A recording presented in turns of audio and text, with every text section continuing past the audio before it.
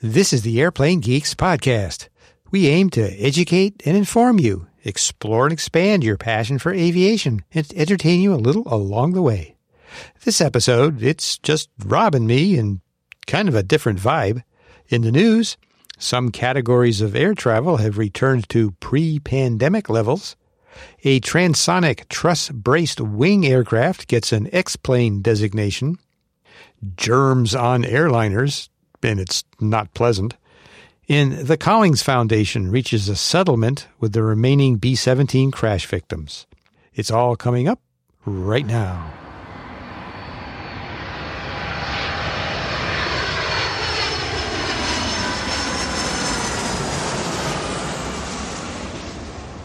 Welcome to the Airplane Geeks podcast. This is episode 769 of the show where we talk aviation.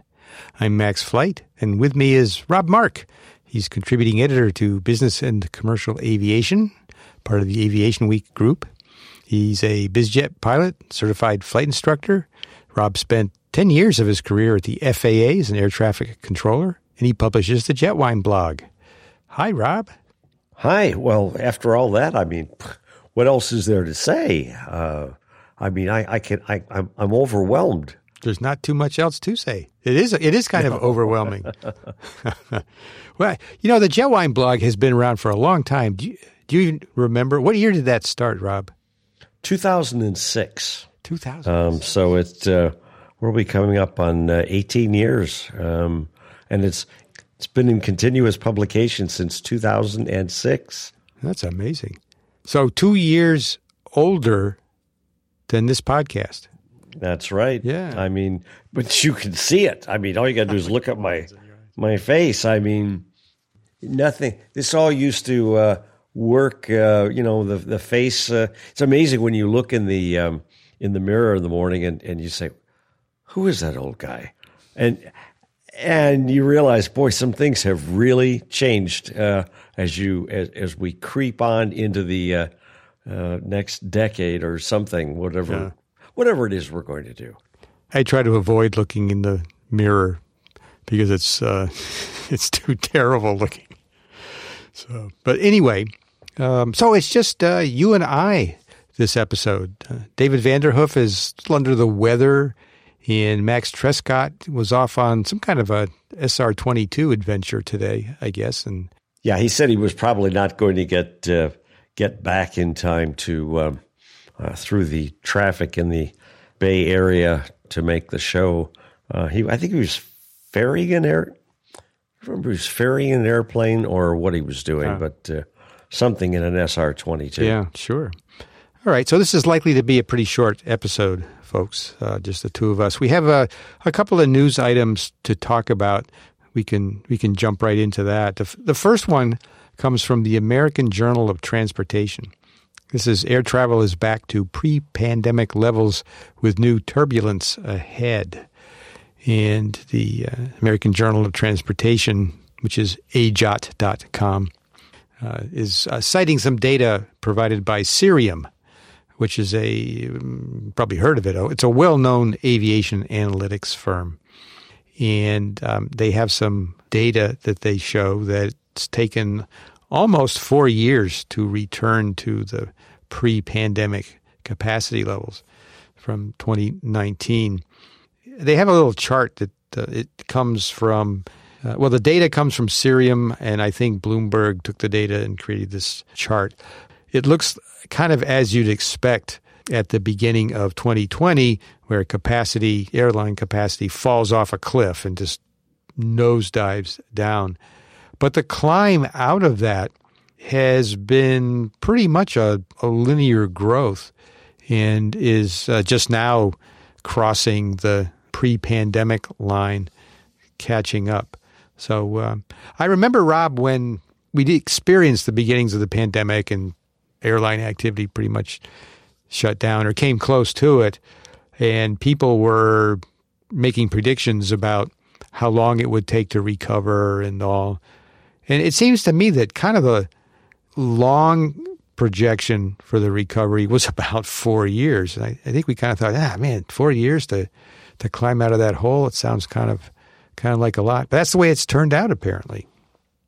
Well, of course, too, remember that not long after the pandemic began, I mean, the airlines in many countries, including the U.S., were panic-stricken because they had all this capacity, all these airplanes sitting around, all these cockpit and cabin crew members that were probably not going to be working. And here, certainly in the States, we saw a rash of airlines offering senior people a bailout plan.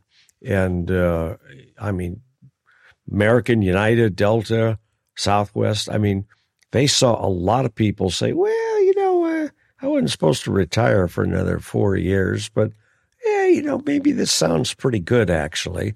And I think perhaps many more took them up on that offer than they had expected, because it doesn't, my recollection, and of course, my recollection, I admit, it's a little foggy. And although I'm instrument rated, I can't claim to necessarily see through all of the fog. But I remember, maybe it was not even to the end of that first summer in 2020, they were saying, I think Oliver Wyman was the one that was posting first, the consulting group saying, you know, guys, you may just find you're going to be short of staff and pilots and you know, all kinds of folks. And people were saying, no, we're not going to be short. We just got rid of all these people. I mean, and suddenly they started to realize that not only did they eliminate the highest paid workers, which is what, of course, affects the bottom line, but they also trashed their experience levels. I mean, so yes, you don't have to pay the highest paid folks any longer, but there's nobody left to be the mentor for the new folks. Yes. And the people in the middle, sure, they knew more than some of the beginners, but they didn't have that rich depth of experience to fall back on. And we have been playing catch up with staffing ever since, and we're still in fact, I just read something from the FAPA people that are, you know, the FAPA.aero guys that are staffing analytics group. And they've just sort of started to say, you know, maybe we're starting to turn the corner on having enough bodies to staff the aircraft that we'd like to have. But then you went ahead and threw this crazy story in there about how how things have looked since the pandemic. And of course, the one thing that they didn't count on was that the costs of having staff on board and aircraft and just operations in general just went through the ceiling, especially the last 18 months. So it's going to be interesting to see where this all kind of lands. And on that point, the IATA. Which one? I had many solid points to speak of. On costs, the International Air Transport Association has said that industry profits will be more than 40% below 2019 levels this year. So while capacity is up to those levels, the profits are not by a long shot. And they mentioned, as you did, you know, labor costs are up, jet fuel costs are up, debt service, all that is growing more expensive. Another point that they make here is that corporate aviation rebound is not so rosy a picture as the leisure part of it. Some speculate that business travel may never rise up to the levels that we experienced pre-pandemic. I don't know. But it's definitely leisure travel, I think, that's forcing or facilitating this rebound in what some people are calling revenge travel, the revenge travel boom. People just want to go travel. Well, and I think, too, on all of those points, we read in this report how things have not really changed in terms of China and where they fall in all this. I mean, they mentioned that was it in August that they finally relaxed the last of the COVID restrictions on Chinese travelers going abroad. And one thing that I've noticed is that while we've seen the masks come off, and most of us have been vaccinated, and I'm not going to get into whether it's true or false or anyway, we'll just leave that as it is. But I found that people's psyche really took a hit, and okay, right, I can get out there and I don't need a mask on an airplane anymore or in the terminal. But I guess I would equate what I'm trying to explain to kind of people, they're there. The numbers show that people are traveling, but sometimes people just don't seem to be as highly, and I'm including myself certainly, as energetic about travel as they used to be. They're doing it, but sometimes I feel like maybe their soul's not into it like they used to be. Yeah, I experienced the same thing. It's kind of like the thrill is gone, or at least some of the thrill is gone. We should have a clip. Oh, we can't play music. Who was it? Did the thrill is gone, baby? Okay. I'm sorry. Okay, I'm sorry, folks. I know I can't sing. I'll shut up. You mentioned China, and it turns out, and I didn't know this, that China is the world's biggest source of outbound tourism, or at least it was in 2019. Most of outbound tourism, or at least the largest source of outbound tourism, has been China. And like you say, China has continued to have travel restrictions. So they're influencing the global tourism market in that regard. But yeah, they are opening it up finally. I think the last ban that they opened up was on group tours or something like that. Well, and not to mention just the travel numbers themselves, but look at the reaction of the Chinese to the 737 MAX issue. I mean, they have just really, I think it's within this last year that they really allowed the MAXs to really get out there and start doing their job again, because they had many, many aircraft still sitting on the ground unused.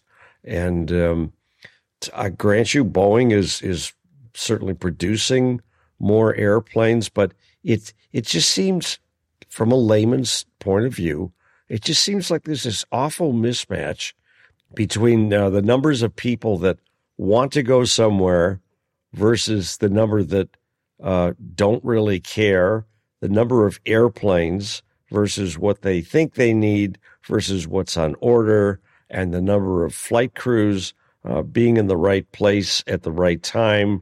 I mean, if I'm not mistaken, that was just last December when Southwest melted down with that big reservation mess, and they are supposedly updating. It just seems completely topsy-turvy to me, and that's why I don't write stories about travel like this person at Bloomberg did, because I can't keep all these moving pieces in place. It's difficult. It's complicated. Yes. Well, moving on, talking about X-planes. And no sooner had Scott Spangler posted an article on Jetwine about the X-65 that we now have an X-66. I don't know if Scott was anticipating something so quickly, but from NASA, we see next generation experimental aircraft becomes NASA's newest X-plane. So this is the X-66A. And that's the name of the aircraft that's to be developed under the NASA Sustainable Flight Demonstrator Project, SFD, Sustainable Flight Demonstrator. And this one is an interesting aircraft. But before we talk about the aircraft, NASA calls this project, this SFD project, they characterize it as engaging with industry, academia, and other government organizations to identify, select, and mature key airframe technologies, such as new wing designs, which is going to be the case here, those that have a high probability of transition to the next generation single-aisle seat class airliner. So this X-66A is an experimental demonstrator aircraft. It's going to be produced under a partnership between NASA and the Boeing company. And an interesting aspect, the key aspect of this, I guess, is that this is a Transonic Truss-braced wing, which we've seen for a while now. The way I characterize this, Rob, is, imagine a commercial airliner with a high wing and with a truss, or sort of a low wing that attaches to the fuselage down low and rises up to meet that upper high wing, maybe a third of the way along the length of the wing. And it gives you the ability to operate with a long and narrow main wing, and this truss kind of braces that. But it's an interesting design. Well, now, of course, they didn't really offer any details about the X-66 other than the fact that it would be they're going to use an MD-90 as a test airplane, and they're going to convert it to. I just thought that was interesting that they're looking at using an old airplane as a test jig, and not thinking about building it from scratch. But of course, I'm assuming the truss is to support what sounds like it's going to be a much longer wingspan aircraft than we're used to. And of course, the first thing I thought of is that how are these things going to get around on the ground? Will they have folding wings? Will they have folding wings like an aircraft does that's on a carrier? Because otherwise, I mean, they're the 777X that has yet to be was initially designed so that the wingtips folded. I can't remember how far inboard they went, but specifically to prevent chaos at airports that are right now operating with wide body airplanes, but nothing with the wingspan of the 777X. So what's this one going to have? And now, do you know what the strut does? Don't you? I mean the brace. The brace. You know what it's for? I have a feeling you're going to tell us. No, actually, I remember this from years ago when I was getting my instructor certificate in a 172. Now, I'm not an aeronautical engineer, so this may be completely off base. But an instructor said, "Do you know what the strut does on the 172?" I said, "It holds up the wing." He went, "No." He said, "It holds the wing down." He said, "It keeps it from trying to flap lifting or up. When it." And I said, "Oh, I never realized that before." Now, maybe one of our aeronautical engineer listeners will be able to give us a little update on what the X-66 is going to do. I'm not going to ask Scott because he's already a generation airplane behind, just having written something today about the X-65. So, but to think about that. So have there been, we've only heard about a few of the X planes. I mean, the X-1 and the first aircraft to break the sound barrier. I remember the X-15, which was the prior to space flight in the 50s. I don't remember any of the other X's. Do you? Well, maybe a lot of them are planes that we don't know about. I don't know. There were some some crazy ones. There was an X-10 built by North American. I know that was back in the 50s. There was there were some missiles that have been X-planes. The X-12 was an Atlas missile test bed. Actually, there was the you mentioned the X-15. That's probably the one that I used to have an X-15 model when I was a kid. What did you do with it? I don't know. I wish I had. I built a lot of models when I was a kid. Yeah, so did I. And I don't have any of them. David would be the one to ask about. He still probably has very difficult time moving because he has all his model airplanes to pack. But I remember mine was one of those bedrooms that had wires at all four corners and then things hanging. And yes. That's where I learned that you can't put the biggest one right in the middle because then it sinks and you'll brain yourself trying to walk through the bedroom at night. Anyway, but I learned many things. But I really, when you think about it, I don't know how many of our listeners still build model airplanes. And I'm just sort of starting to get back into it. I cleaned up my the workshop, and I've got a few models that I have that I've been sitting on for years. And I finally said, I kind of have some interest in doing that. Now, of course, will my hands be capable of, maneuvering all the little tiny bits and pieces and painting? And I maybe not. I may have to give up after the first one, but we'll see what happens. But I'd be curious if any of the listeners want to tell us if you still build model airplanes and what's your pride and joy on airplane models. Did you have a favorite that you built? I remember the Phantom P-51. It was a clear plastic P-51.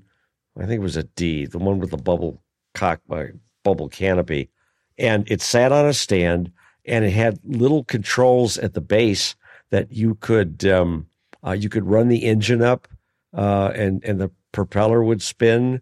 There was another lever that you could use to retract and lower the landing gear. And I think maybe another button you pressed and it would drop drop bombs or wing tanks or something like that. And I just thought that was the coolest thing in the whole world. But I really didn't get out much in those days.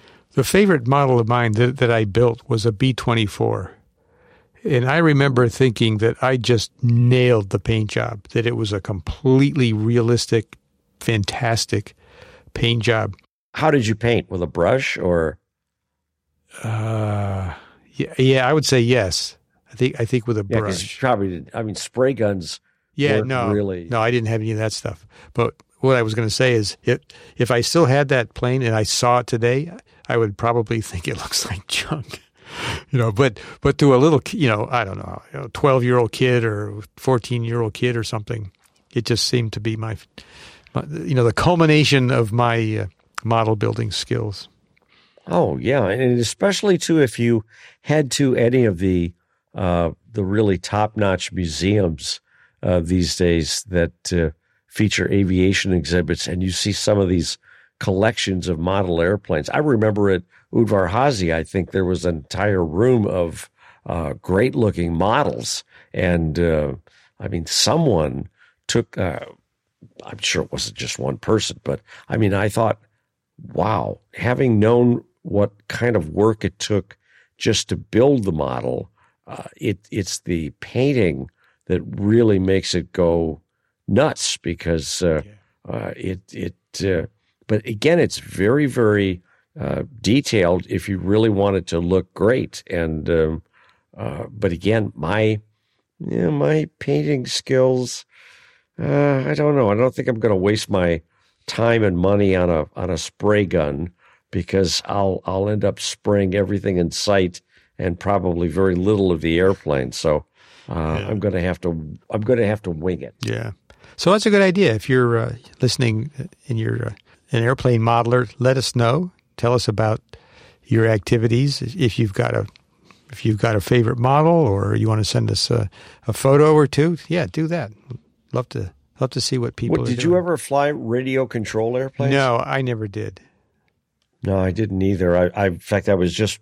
I know we're going to have another story here in a little bit about the B-17 that went down at Bradley, and I just last week saw a remote control B-17 flying at, I don't even know where it was actually. I know it was here in the States, but the thing that I always thought was interesting, and again, there are probably many radio control people out there, but it's easy to control the airplane when it's flying away from you. Yes. If you want to bank left, you push the stick to the left. But when it's coming at you, you have to be just the opposite. Right. And I never could seem to get the hang of that. And I've even tried in flight sim when I'm looking at a view of the airplane and it's coming sort of at a strange angle, and I'm going, no, it's the other way. Okay. Yeah.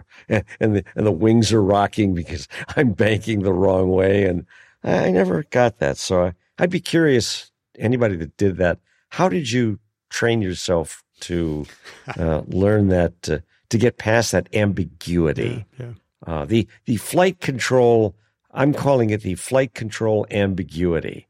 And how did you solve that problem? All right. I know I never really did. All right. Another item. This came in from Micah, actually, from the Washington Post. How germy are airplanes? We put one to the test. Well, the author of this piece got a microbial detection system from a company called Charm Sciences. And Charm Sciences tagline is where the science of food safety is a way of life.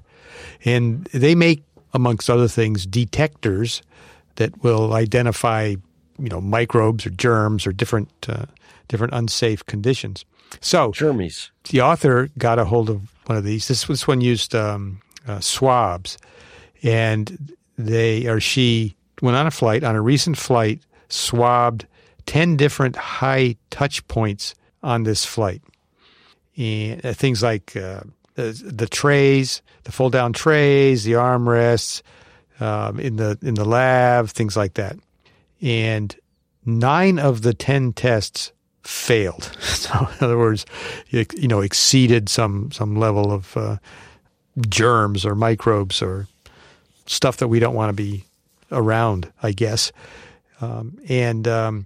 It was kind of an interesting. It's not completely unexpected, at least to me. It kind of, Rob, reminds me of when someone goes into like a hotel room with a black light or something, or does these kind of test swabs and finds horrific levels of, or what we consider to be horrific levels of, germs and contaminants and things like that. I would think an airplane would be the same. I mean, I guess it's not a huge surprise. Well, to me, it wasn't because I know that airlines are limited on their overnight stays as to what kind of cleaning they can get done. And I think the author pointed out that perhaps the airplane that leaves a station first thing in the morning is probably the cleanest. And then who knows, it kind of goes downhill from there. But the one thing that she didn't mention is she's kind of taking this as a black and white, oh my God, look at the germs. But we don't know at what level they become dangerous because, of course, human beings have a certain level of immunity, natural immunity to certain kinds of germs. So, yes, some of them might be very high, but unless you're wiping your hands on the table and then saying, "Oh, wow, let me, play with my nose," or I've got to, yeah. I mean, so they may not really affect us. So again, but it is kind of an interesting way to think of it, especially in a day when people seem to have completely forgotten about COVID. And those days when we used to get on an airplane, you'd see somebody wiping down the tray table and the little gasper valves over the top that produced air, and nobody took their mask off. And boy, that was only a few years ago. Yeah. We live in germs. As an example, the author, before she went on the flight, tried and swabbed her iPhone. And that didn't pass either, her own personal iPhone. She said there was no question that my device was scientifically disgusting.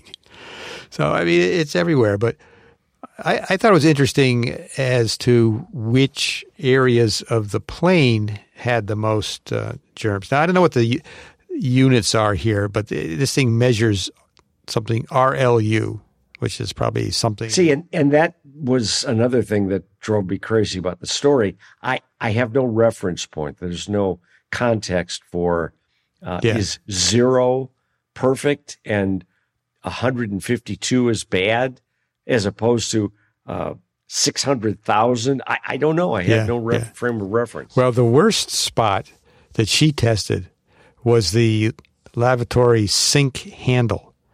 And that had the highest reading. That was 657,000 RLUs. The runner-up, the next worst spot was the tray table, and that had 427,000 LRUs. And interestingly, almost at the bottom was the toilet flush button. That was only 35,000 LRUs. I say only, again, not knowing what's the significance, but compared to the 657,000 of the sink handle, that's a lot. But the best thing of all, the funniest thing of all, there was one item that registered 0.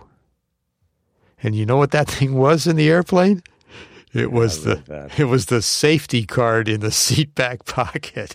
Why does that not surprise me as anybody who's traveled in the back of an airplane when they say, please give your attention to the flight attendant in the front of the cabin and mid-cabin. They're going to demonstrate the safety features of our Boeing 737 MAX. And people are like, and they're playing solitaire and they're looking at a magazine and all that kind of stuff. And we've just been very lucky that we have not had an accident really in the last decade, at least in an airliner, so that people feel quite justified in not paying attention to what the flight attendants are saying. And the flight attendants are there for their safety, not to serve drinks and snacks. But the one part of the safety demonstration I always love is when they I'm flying from Chicago to L.A. and they tell me about in the event of a water landing, and I'm going, oh yeah, I want to see how that's going to happen between here and L.A. But again, people don't seem to pay attention to the safety features. Yeah, I know they don't. All right, one item, and this came out I think a couple of weeks ago, but in AvWeb, this is Collings Foundation reaches settlement with 909 crash victims. Now, this of course was, as you mentioned earlier, Rob, this was the B-17 that crashed at Bradley International Airport in Connecticut. That was 2019. It's just up the road from you. Just up the road. And the reason that this has such a emotional attachment to me, besides the fact that that was just up the road, was that exactly 1 week prior to that crash, the Collings Foundation had this and a few other aircraft up in Maine, and I went up there and along with Micah, we interviewed Mac McCauley, who's the pilot, and we talked to him under the wing of the B-17. We spent some time actually looking up at the engines and talking about the engines, and of course the NTSB, which did issue its final report, said that the B-17, it lost partial power in 2 of its engines on takeoff. And this was one of the typical fundraising flights that the Collings Foundation and others do. But the pilot, Mac, tried to return back to the field, and the NTSB concluded that he lowered the landing gear prematurely, and that increased drag resulted in the plane losing altitude. It clipped some approach lights, it hit the ground, and then collided with some unoccupied vehicles and ended up crashing into a tank farm. And of course, there was the ensuing fire. So, yeah, I mean, we just talked to this guy 1 week before this crash, and that interview is in Airplane Geeks episode 573. So if you want to listen to that, that's airplanegeeks.com/573. That'll take you right there.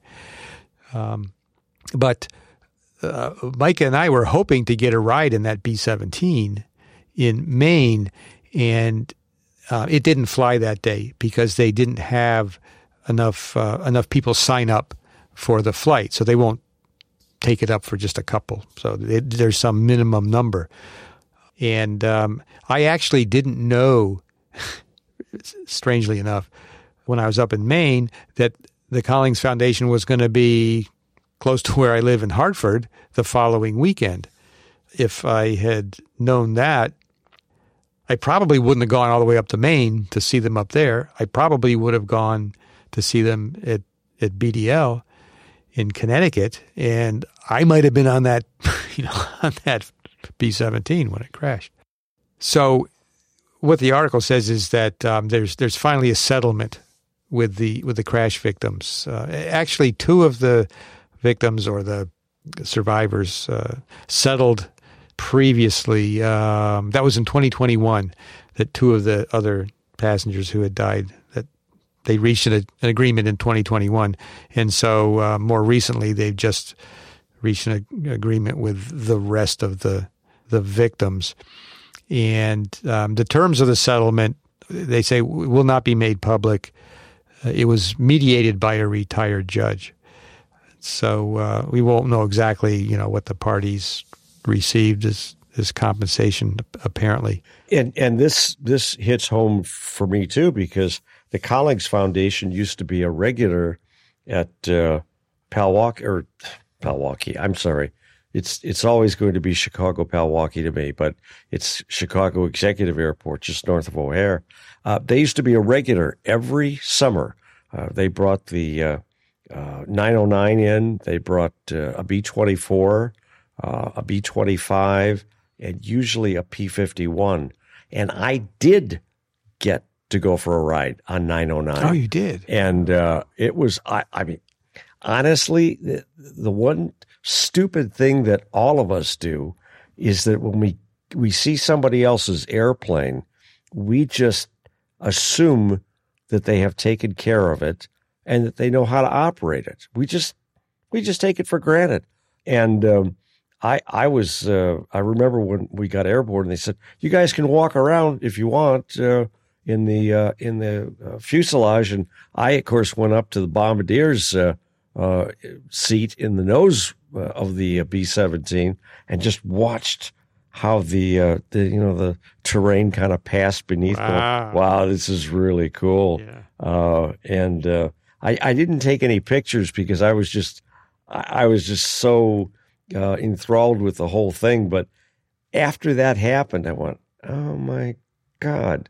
I've had a couple of other closer brushes with death in airplanes that were being flown by somebody else. And you get to a point where you say,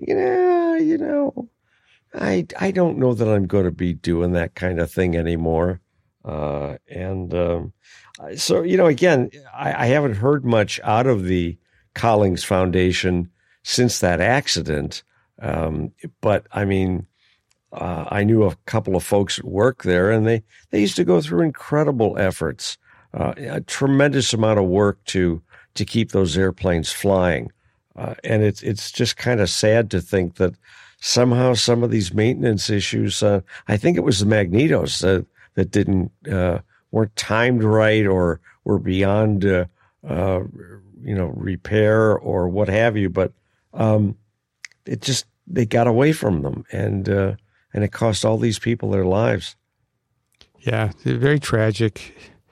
And a real blow to the Collings Foundation, obviously, and to others organizations that fly these old warbirds. I'm sure they were impacted, and people think about an accident like this. Sure, the Commemorative Air Force flies quite a few, but you know what? I mean, there's a cost to everything at times, isn't there? Yeah. Yes, that's true. You got to make your own decision about what level of risk you're willing to take. And like you say, the older you get, that risk tolerance decreases. Yeah, it does indeed. Yeah, it does. I think of some of the things I did 40, 50 years ago. It scares the hell out of me. Yeah, I used to tow banners in an airplane out of Chicago here, and I towed them up and down the lakeshore in the summer. And I think about, gee whiz, we were, I was in a Satabria 150 horse tail dragger, and we would get down, not we, I mean, when they were training me, there were two of us, but when I did it myself, you'd get down low, maybe 5 foot off the ground, and you'd make sure the airplane was in level flight. You'd full throttle, and you've got a big hooks, traveling out the back, and you'd grab the banner and up into the sky you'd go. And you could just feel it was like somebody just stopping the airplane because the banner created so much drag. And I mean, when I think of how dangerous that was, especially in the summer, which was our peak advertising period, all that engine would have had to do was to cough, and man, we'd have been headed for the ground. And you think, I wouldn't do that now. Yeah, you couldn't pay me enough money to do that.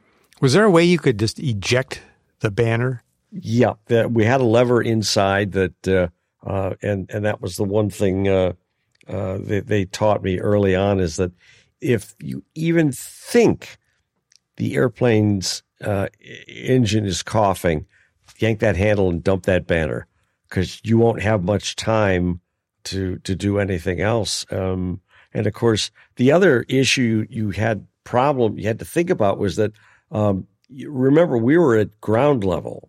Maybe the banner was strung between two poles with a guy on each side, and then a cable in kind of resting like a clothesline. And the goal was to get the hook to grab the clothesline and yank the banner up into the air. Well, if you didn't do it right and you came in or you climbed out at too shallow an angle, you could catch the banner on the ground, and that would dump the aircraft on its nose as well. So it was quite an experience. One that I look back on fondly as some of the great stick time that I got, but nothing I want to do now, nor would I, be that interested.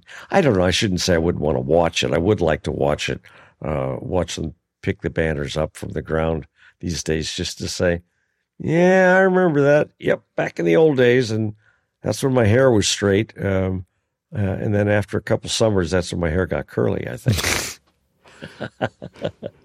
Yeah, a month or two ago, I was down in Maryland, and I kept hearing this airplane over and over and over, and I'm thinking, what's going on out there? So I went outside to take a look, and it was an agricultural sprayer, an air tractor, one of those things.